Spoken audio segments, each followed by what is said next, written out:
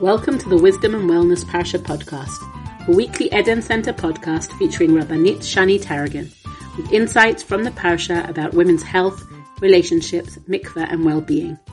Using the wisdom found in the Parsha, we will reflect on how women can better care for themselves, their bodies, their souls, their relationships with their husbands, and with Hashem.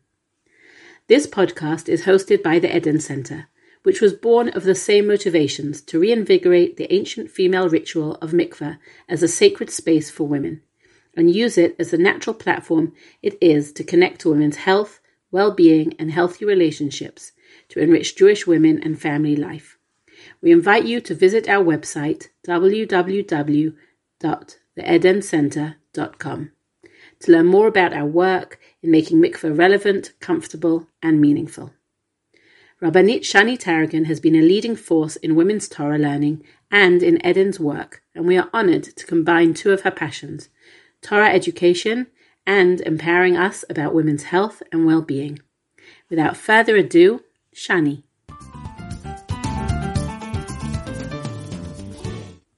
Hello, this is Shani Tarragon, and welcome to Eden's Wisdom and Wellness for Women Parsha podcast. This week's Parshat Yitro, begins with Yitro taking his daughter Tzipporah and grandchildren Gershom and Eliezer to be reunited with Moshe Rabbeinu.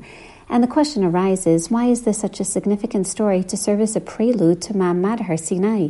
What in fact is Yitro's intention in coming to Moshe, and why does the Torah take such pains to emphasize the family aspects of his action?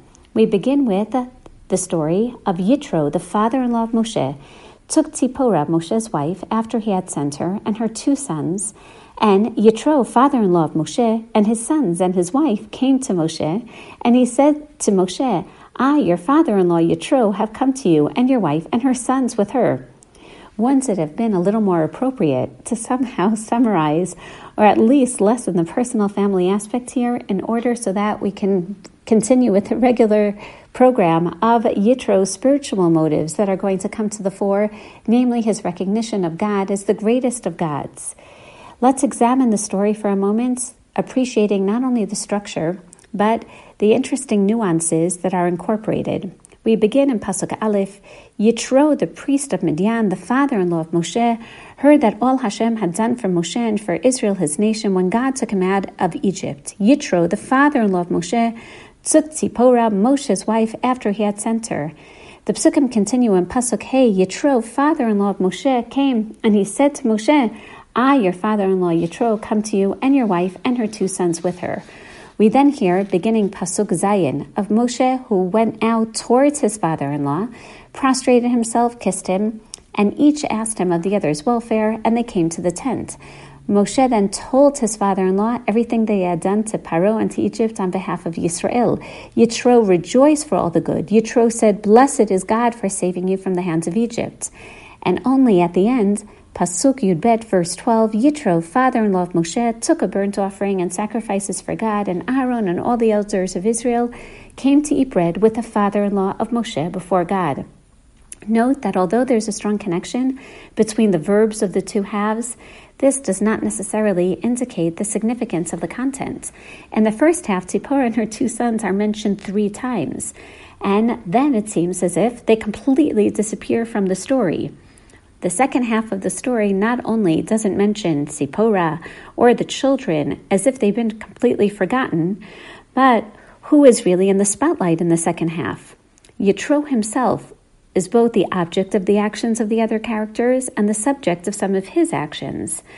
But he, who had formerly placed his daughter and his two grandsons at the center of activity, apparently now seemed to disappear from his consciousness and from his actions. If we compare the two parts of the story, we know that on one hand, there are very similar verbs, whether it's Yitro, the father-in-law of Moshe, who took Tzipporah, parallel to verse 12, Yitro, father-in-law of Moshe, took a burnt offering, or Yitro in Pasuk 6 says to Moshe, I, your father-in-law, Yitro, come to you, and similarly verse 10, Yitro said, Blessed is God.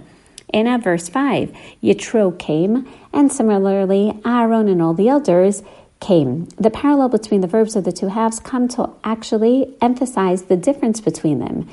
In the first part, all of Yitro's actions concern the family issue, the welfare of Tzipporah, his daughter and her 2 sons, who are now ready to return to Moshe Rabbeinu. But in the second half, by contrast, all the actions bear a much more religious character. Yitro recognizes God, different expressions of how great HaKadosh Baruch Hu is. Yitro takes a burnt offering and sacrifices to God. He says words of praise to God, and then others come to eat bread before him, together with him and before God. What is really responsible then for the change in actions and the focus of the story? It seems that the difference is going to come through what Moshe Rabbeinu says to Moshe. Initially, Yitro comes because he hears of all the good that Hashem had done for Moshe and for Yisrael, his nation. What seems to motivate Yitro's reunion with Moshe Rabbeinu is that he hears of fantastic miracles that Hashem had done, and he believes that it's done because of his wonderful son-in-law, Moshe Rabbeinu. But what is the pretext then of the reunion? How is he going to come to Moshe? Well, he's going to take Moshe's wife and Moshe's children, and that's going to be the basis for his being able to return to Moshe Rabbeinu. It's only when he comes to Moshe that Moshe begins to speak to him, not about the miracles that Hashem had done, particularly for him, Moshe Rabbeinu, but rather for all the good that God had done to Paro, to Egypt, because of Yisrael, all the trials which had met them along the way. Here Moshe expands the scope. HaKadosh Baruch Hu did not perform miracles for him, but rather for all of Am Yisrael. The reception of Moshe Rabbeinu is going to focus on the actions of Hashem, transforming the relationship between Yitro and Moshe from not merely a filial one, but rather one that is going to bond them with similar religious perspectives and philosophies. Here we find then that the structure of the 2 halves is meant to help us appreciate the significance of the story. This isn't really a family story, and it's not really a story of conversion either, but rather it narrates a process of ascent. It starts as a story where the main character is motivated by family concerns. Yitro initially then is mentioned only over and over again as Chotein Moshe, the father-in-law of Moshe Rabbeinu. And then by the second half of the story, he's Yitro. He has a new awareness of God. He has a relationship with Moshe Rabbeinu beyond just the connection of the family. He now recognizes the God of Israel, and therefore the honor that's bestowed upon him is not as Chotein Moshe, the father-in-law, through the family relationship, but rather through the philosophical awareness and through the parallels with Moshe Rabbeinu. This is a beautiful idea that I love to say sometimes at Sheva Brachot. Initially, when we think of our relationship within the family, at first all that seems to connect us, especially parents and in-laws, parents and their in-law children, seems to be simply the family. A father-in-law may call a son-in-law, and the conversation begins with, how are the wife and kids? But ultimately, the goal is to be able to relate on a much deeper level, to be able to talk about Daf Yomi, to be able to find some type of conversation and common philosophy. And perhaps this is exactly how the Torah then is going to introduce our relationship with HaKadosh Baruch Hu. At first, it seems that we need to find whatever common ground there is, using relationships as the basis then, family relationships, spousal relationships, as the basis of our relationship with HaKadosh Baruch Hu. Beginning then from the very fact that we have a family relationship. God took us as his people, but ultimately to see that there are many more common values and that we appreciate what is beyond. This obviously then is relevant to all relationships that we're going to develop. At what begins as something much more technical, Yitro Chotein Moshe, is ultimately going to bond us even beyond. I believe that this is the perfect time then to introduce Gary Chapman's famous 5 love languages. Love languages that are meant to help us appreciate how to communicate one with the other. And that this also helps serve as a wonderful introduction to our relationship with God. The 5 love languages are words of affirmation, using words to build up the other person. Thank you for taking out the garbage. Not, it's about time you took out the garbage, or, and who do you think was going to take out the garbage? But rather, the thank you, the gratitude, words of affirmation. Gifts, because gifts say, I was thinking about you. Thirdly, acts of service, doing something for your spouse that you know they would like, whether it's cooking a meal, washing dishes, vacuuming floors. All of these are acts of service. Fourth, quality time, giving your spouse your individual attention, taking a walk together, sitting on the couch, and not talking, listening. And lastly, physical touch, which we know may be very difficult at times during the Nida period. And because this is a time then that we're challenged to see what our secondary love languages are, how we can not only compensate, but ultimately build off of these. Each person has a primary love language, which speaks perhaps more deeply to you than to others. And therefore, we're attaching a brief article to help each one discover their own love language.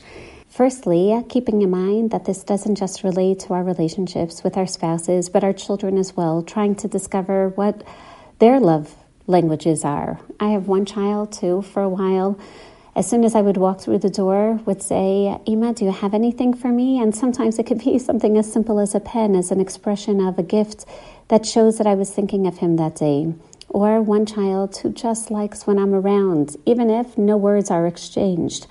Another child, particularly a daughter, who needs the time not only for me to listen to her, but ultimately to provide for her words of affirmation. Certainly then, if we can develop these in our spousal relationship, hopefully they'll have an effect on our relationship with our children and our relationship with HaKadosh Baruch Hu as well. So this is a great time to try to think of different ways in which we can not only express our love languages, but develop and enhance them all the more. And this, in fact, is going to be translated in our relationship with HaKadosh Baruch Hu as well, whether it's the words of affirmation, using our words, Lo tisa Shem Hashem Elokecha lashav, gifts, we're going to be introduced to the karbanot that are going to be part of our covenants with God.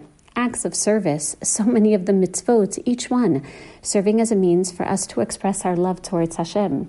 Quality time, Zachor et Yom HaShabbat lekadsho, spending the 24 plus hours of Shabbat together. And it's true, we don't have physical touch, but we have so many different physical, symbolic means of being able to connect to HaKadosh Baruch Hu, using our relationships, our physical relationships, and the love languages that are so imperative to developing and enhancing the relationships as a means of relating to HaKadosh Baruch Hu as well. So we want to invite all of our listeners to join for a very special evening, an evening with a time well spent, an evening date night, see it as such, to come to Tel Aviv Tuesday, March 3rd at the play Mikvah by Hadar Galron at Habima Theater, followed by a post-show discussion with myself, together with the actresses and Eden's founder and director, Dr. Naomi Grummet. The play explores themes that arise around the mikvah and the complex relationship that women have with it. Tickets can be purchased at the attached website, and you can also support the Eden Center through sponsorship of that evening. The play is open to both men and women, so come with friends, use it as your date night, and I look forward to seeing you there. Wishing you all a Shabbat Shalom. And how can I forget, I also look forward to seeing you Be'ezrat Hashem this coming Sunday, starting 6 p.m. with a wellness fair, and then continuing at 7 p.m. with shiurim and lectures with regards to the prevention of breast cancer, skin cancer, numerous workshops. Come for your own screenings and take advantage of this phenomenal evening of wellness sponsored by the Eden Center together with Matan HaSharon. Looking forward to learning and developing not only relationships with others, but ultimately, V'ahavta l'reacha kamocha, taking care of ourselves. Hope to see you there as well.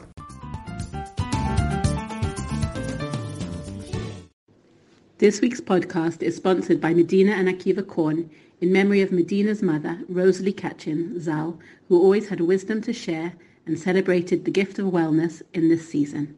To sponsor an episode, go to bit.ly/sponsor podcast.